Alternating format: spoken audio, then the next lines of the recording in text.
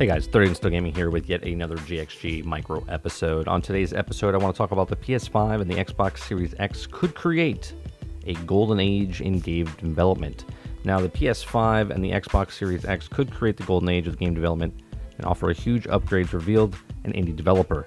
Before I get to this article, though, I just want to remind you, if you're listening to on iTunes, Google Play, Spotify, or Anchor.fm, please share, like, and subscribe. I appreciate you very much if you're already doing so.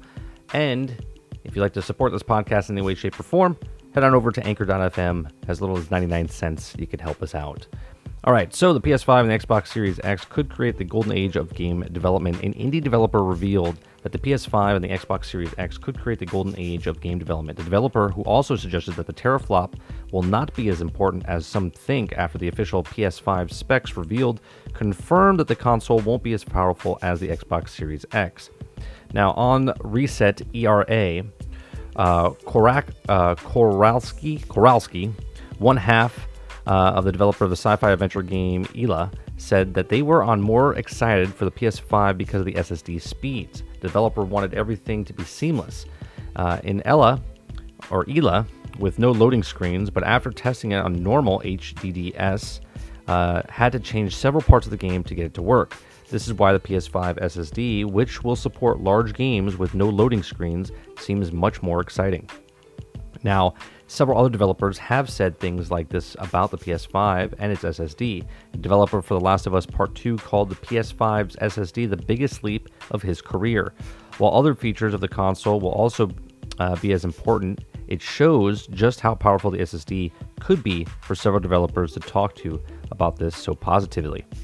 Now, Koralski also says that the two consoles are huge upgrades compared to those are on sale right now for the consumers, and they're also expecting it a new golden era of game development. Sony and Microsoft haven't confirmed many games for the PS5 and the Xbox Series X. One confirmed PS5 launch title is Godfall, and games like Hellblade 2 will be released on Xbox Series X. Now, however, the companies haven't shown any real gameplay from these titles, and developers haven't revealed much about how easy they are to develop for. Another piece of information from Ela's developer may be surprising for some to hear is that the small difference between the power of the PS5 and the Xbox Series X, Koralski, who has a friend with the PS5 and the Xbox Series development kits, used the pinch hand signal to show how close the consoles are. A former Xbox marketing boss also said that it isn't disappointed about the PS5's teraflops, confirming that they probably won't be so important to how good games are on the console. Sony hasn't done much to show, though, meaning that the Xbox Series X just seems like it's that much more powerful. Now, even with the minuscule, the person put his fingers together and said, hey, it's this close, it's really not a big thing.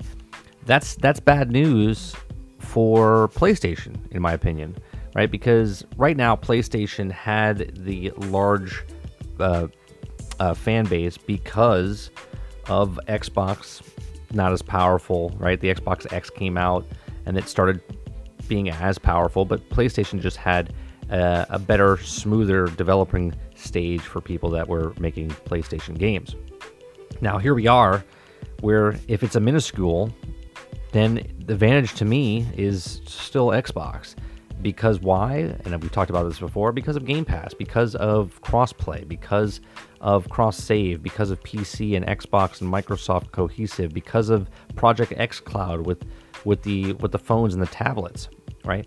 There's such much more of an advantage for that. And if it's that close to develop and the SSDs are super fast, I mean, look, I love fast games and load screens. Like, I hate load screens. If you can get rid of load screens to me, that's fantastic. I'll get my drink and food before I start the game up because I know it's going to go right into the action. It's things like this that really, my imagination, when I see the power of these systems and what they are, I see the games that I've been envisioning for my entire life, like coming and forming it. It's almost like the first time I saw the Avengers, right? I used to read comic books when I was younger and saw like the Incredible Hulk and Spider-Man, all these characters on the paper, and I would love to see them. We always got our, the Lou Ferrigno Hulk and stuff like that. Yeah, it was cool, but not the same, right?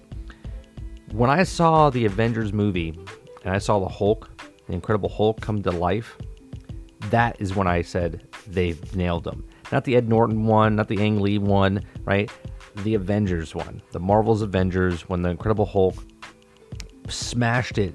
It says, I'm always angry. I was like, tear, because that took from the page and brought it to life. And I think that's what video games are going to do now. I think this might be the golden age, as they're saying, for the developers, but I also think this is the golden age for gaming. Set aside what you say about microtransactions and stuff, and you know how I feel about that. Just the games that I've played, right? Some of my best games, favorite games of all time, are within the last decade, right? Like Mass Effect 2, Red Dead 1. But look at the games that we've gotten just in the last 2 years. Like really good games. We've had Spider-Man, God of War, Red Dead Redemption 2, and there's a bunch of them. There's a bunch of games that are out there that you just look at and you're just like, this is amazing. Now with these systems, with the load screens and with all the stuff, or I should say lack of load screens, and how fast they can react, and the graphic, the intensity. I look at that Hellblade. I haven't even played Hellblade yet, but Hellblade 2, the graphics of the visuals of that look phenomenal, right?